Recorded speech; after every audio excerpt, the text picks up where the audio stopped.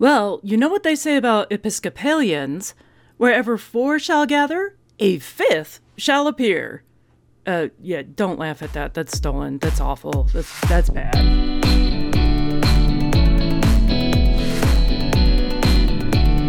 Welcome to another version of Coyote Tales. I'm your host, Donna Shannon, formerly Donna Coyote, formerly like a whole crap load of names. But anyways, thank you for joining me today on our journeys through my darker past as I give you a little bit of a hint into the mind of an alcoholic. Well, I'll be honest, I've been sober now for over 20 years. So fortunately, this is a really good thing for pretty much the whole world. Yeah, the world is definitely a much safer place with me being sober. And let me tell you, I was definitely a hardcore drunk. I am not like these lightweight women you see hanging out in their she sheds and they're like drinking their bottles of wine and they're like, "Oh, Judy, I am so trash. I have had just like 2 glasses of wine and it went straight to my head." No, nope. I was the kind of drunk who would drink my Jim Beam straight out of the bottle, standing in the kitchen, staring outside the window, just like a man. Yeah, I honestly never really got mixed drinks very much either. I mean, why would you waste space with all that soda, water, ice? Fuck ice, okay? You know, ice is the crevices that hide the booze and then the waitresses try to steal it away from you. Oh yeah, I would fight the waitresses for that ice. I earned every single drop of that alcohol and I was going to eat every single one of those ice cubes. So yeah, I might have even licked the glass a time or two. I'm not real proud of it, but I do have to admit it. But, and long as we're on admitting things, you know, I did drugs too, man. Mostly pot and meth. Oh, yeah, there's a great combo. So I'm basically going to forget what the hell I was doing, but I'm going to do it really fast and for 3 days straight.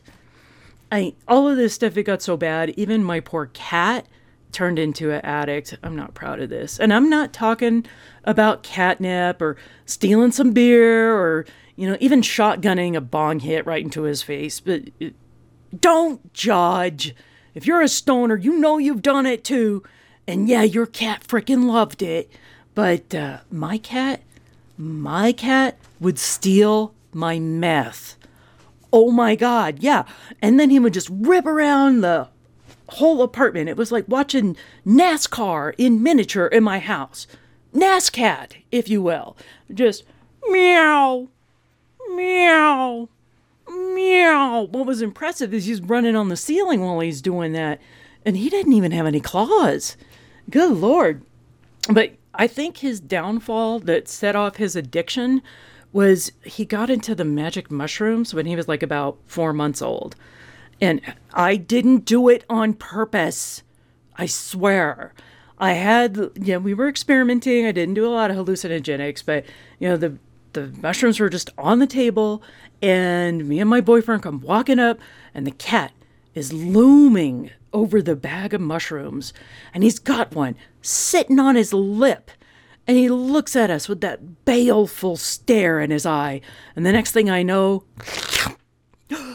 the mushroom is in his mouth, and he is eating it, and I'm like, oh my God, can mushrooms kill cats? Spoiler alert, it does not, but it does give them a very interesting evening.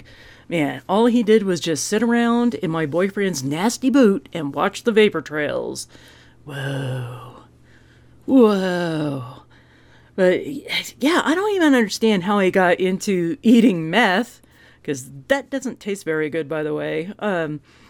Yeah, when earwax tastes better than meth, I don't know how the cat even got the idea to do that. But man, I got sober. I mean, that cat would just like walk up to me, just shaking and going, "What do you mean you quit? I can't call the dealer. You gotta hook me up, man." But here's the thing. Nobody ever really tells you about the financial impact of sobriety. So in my case, when I got sober, there were 2 bars and 3 liquor stores in my neighborhood that shut down. Yeah, it was rough. You know, it got so bad, my dealer, he had to start pawning his own stuff just to make rent. And my God, I did so much meth that when I quit, Walter White actually had to go back to teaching. That's serious. And your pot, oh my God. The only way the marijuana industry could recover in Colorado was they had to make it legal. That's a lot of pot. But here's the interesting thing. As I used to work in radio, that's actually where I was a pretty cool job. I was a morning show producer here at KBPI in Denver, which is the heavy metal station, in case you didn't know. And drugs will make you do all kinds of weird things. So I quit that job. And at first I was going to become a truck driver. That didn't work out. I'll tell you about that next. But then I landed on my other dream job. Yes, I actually got to become a club DJ. Now, before you get too impressed with that, it was just part-time, and it was day shift for a strip club in Boulder, Colorado. If you don't know what Boulder is like, it's kind of a weird place. It's like a mix of upper middle yuppies, you know?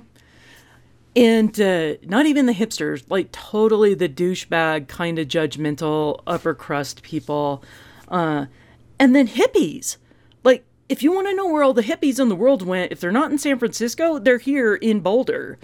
And this strip club, it wasn't exactly like a glamorous place, you know? It's not like one of those places that serves steak dinner and has like strippers that Trump can afford. No. This is more like where your grandfather and your creepy uncle might hang out, and they served like dried out, old, tough chicken strips with a side of penicillin. And I think you actually needed the penicillin for the chicken strips more than for the girls, just to be honest. And let me tell you this, ladies, there are just some things that should not smell like patchouli. But all these kind of hippie dancers had some weird standards too. Like all their sequins had to be sourced from global nonprofits. You know, all the G-strings had to be made from hemp. But, you know, at least at the end of the night, you could smoke that at the end of your shift if you had to. But it's rather an interesting experience. Not really recommended. But here's a question. Is there such a thing as an organic pussy? Because you know what? They won't eat it in Boulder unless it is. So anyways, that's actually where I was working when I got sober, of all the weird places. That's a story for another time. Maybe I'll tell you later. But basically, I got picked up on a failed suicide attempt, and it was put into like a 72-hour mental health hold. And so I missed a couple of shifts at the club, right? And I get out, and I'm there at the club the next day, and I'm checking the ladies in, because that's what you do at your shift at, 11 a.m. And all the gals were like, "Gee, Donna, where were you?" And I go, "Man, I was in rehab. Turns out I'm an alcoholic." And all the strippers, all of them, were like, "Oh, gee, Donna, we could have told you that." So, another important life tip there. If strippers are telling you that you have a problem with drugs and alcohol, you might want to do something about it, because that's a bad sign. Definitely a bad sign.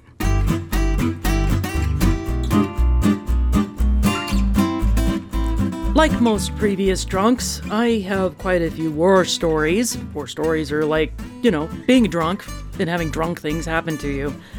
And as I promised, I am going to tell you a little bit more about when we were bottoming out in Salt Lake City.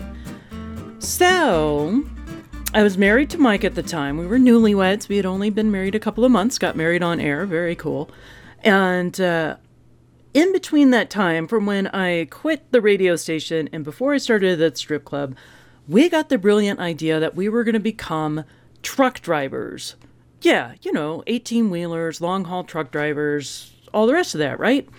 So we get into a program with the trucking company out in Salt Lake City, and they're going to train us and all the rest of this. And, just brilliant move. We give away all of our stuff. We say goodbye to everybody, and we're going to hit the road and see you later, right?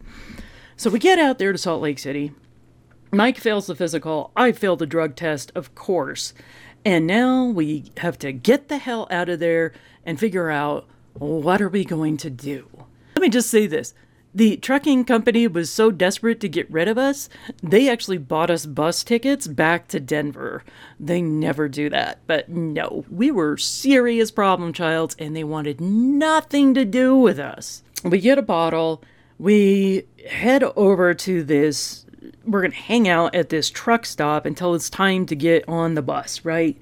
Also, in our brilliance at the truck stop is we decide to go ahead and do some drunk calls on people, because that's what you do when you're brilliant and drunk. And our thing was we were just going to call a bunch of people and give them death threats.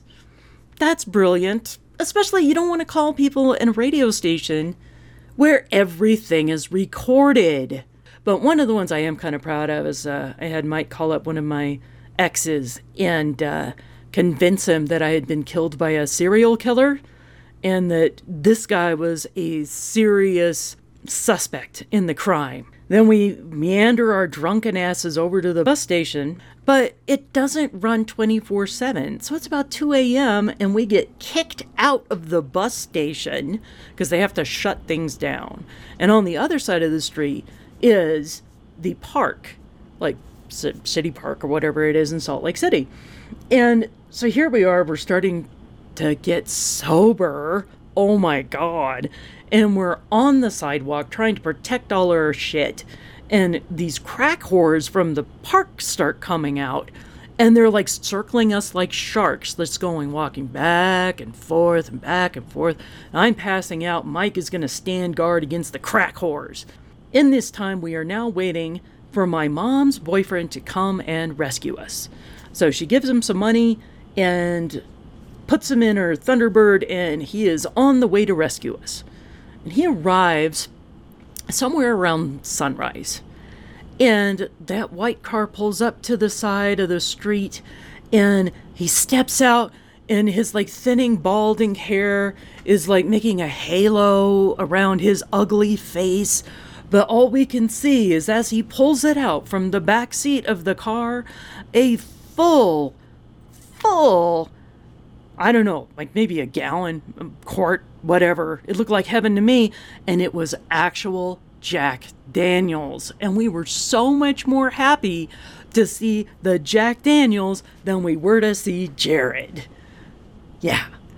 And as we're driving away, Mike leans his head out the window at all the crack whores in the park, and he's like, I hope you get swept off the face of the earth. Funny thing is, a week later, a tornado runs through the middle of Salt Lake City in the middle of Crackhead Park. I don't know if the whores got picked up with that or not, but it was definitely interesting timing because, you know, as drunks, we can control the weather. Jared had a wonderful idea. He knew a great hotel where he could get a good deal and we could like hold up for a day, get some rest, get some food, and then drive back to Denver after that. So he heads west to the hot vacation spot known as Wendover, Nevada. Did I mention that Jared has a gambling problem? Yeah, he didn't give a shit about getting a hotel room. He just wanted to go gamble. And we're like, fine, whatever. You brought us Jack Daniels. We'll do whatever you want, right? So we get there. We get 2 separate rooms. We get some rest and all the rest of this. And then we go down and we start gambling because while you're gambling, drinks are free. And so Jared and Mike are playing blackjack at a table. And I'm sitting at one of the nickel slots, and I'm plugging away, and I look over, and there is a waitress who is flirting with Mike. And I'm like, oh, well, this is just completely unacceptable. And I'm watching this, and it keeps going on for like minutes, 5-10 minutes, I don't know. And finally, I just can't take it anymore. And I stand up. And in my best indignant yell all the way across the room, because I am going to beat the shit out of this waitress, I go, well, I guess you have to have a dick to get a drink in here. And Mike looks over and he's all like, oh my God, she is going to tear this waitress face off. Not because she was flirting with my husband, but because she was slow on delivering my drink. Oh, what a crime. What a crime. So Mike comes over, rescues me. He's like, let's get you something to eat. That might be a good idea. You've been drinking for 24 hours straight. And I'm like, yeah, fine, whatever. Get some food, feel better, go upstairs, we pass out. Next thing we know, it's the next day. Nobody's seen Jared. Where the hell is Jared? So Jared's adventures did not stop when we went to bed. It was probably somewhere around 2 or 3 in the morning, and at this point, Jared is down to running the penny slots. And he's getting desperate. He's running out of money. There's like a little old lady in there or something who's running a couple of different slot machines simultaneously. And he sneaks up on one of them and he hits cash out, right? And he steals her jackpot of pennies. To which, of course, he gets thrown out of the casino. So he doesn't think to go up to his room. He goes and he gets into the car in the parking garage. And the casino's like, well, this is not cool. So they call the cops on him. And a cop shows up, knocks on the door, like, what's up, sir? And Jared takes one look at this guy, and he's had a few to drink, I'm sure. But Jared takes one look at him, and he goes, ugh, you can't be a real cop. You're a Mexican. And it's like, did I mention Jared's also a racist? Yeah, I know, the guy's a charmer, isn't he? The cop did not take too kindly to that statement. And Jared gets on his cell phone. He's like, I'm going to call the real police because you can't be a real cop. Obviously, so the cop lets him do that. Other cops show up. It's like, nope, cop number 1 is indeed one of our boys. And you, sir, are going to jail. And we find out from Mom that Jared's in jail. Now we have to wait another couple of more days for him to get arraigned and figure out what the hell is going on. So Mom is wiring us money. We're hanging out in Wendover, Nevada. But we're also, of course, bottoming out drunks. So we are going to, in a dramatic fit, going to kill ourselves by walking out into the desert and keeling over and letting the buzzards just have our bodies. It's not really a brilliant plan, but it's what we're going to do. We just start walking out from the hotel into the desert.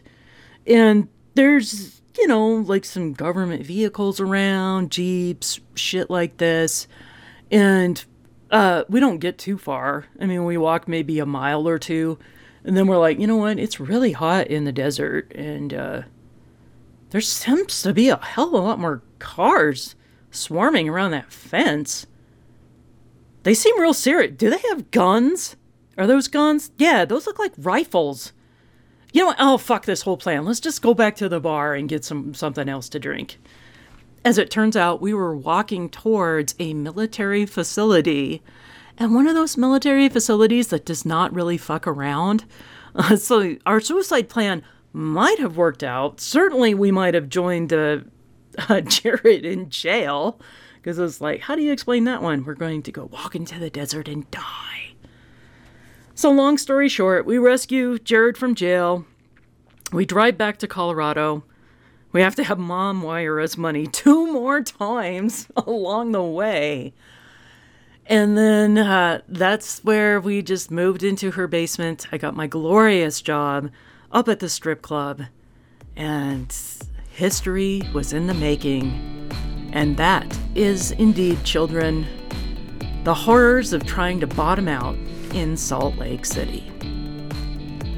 Well, thank you very much for joining me tonight.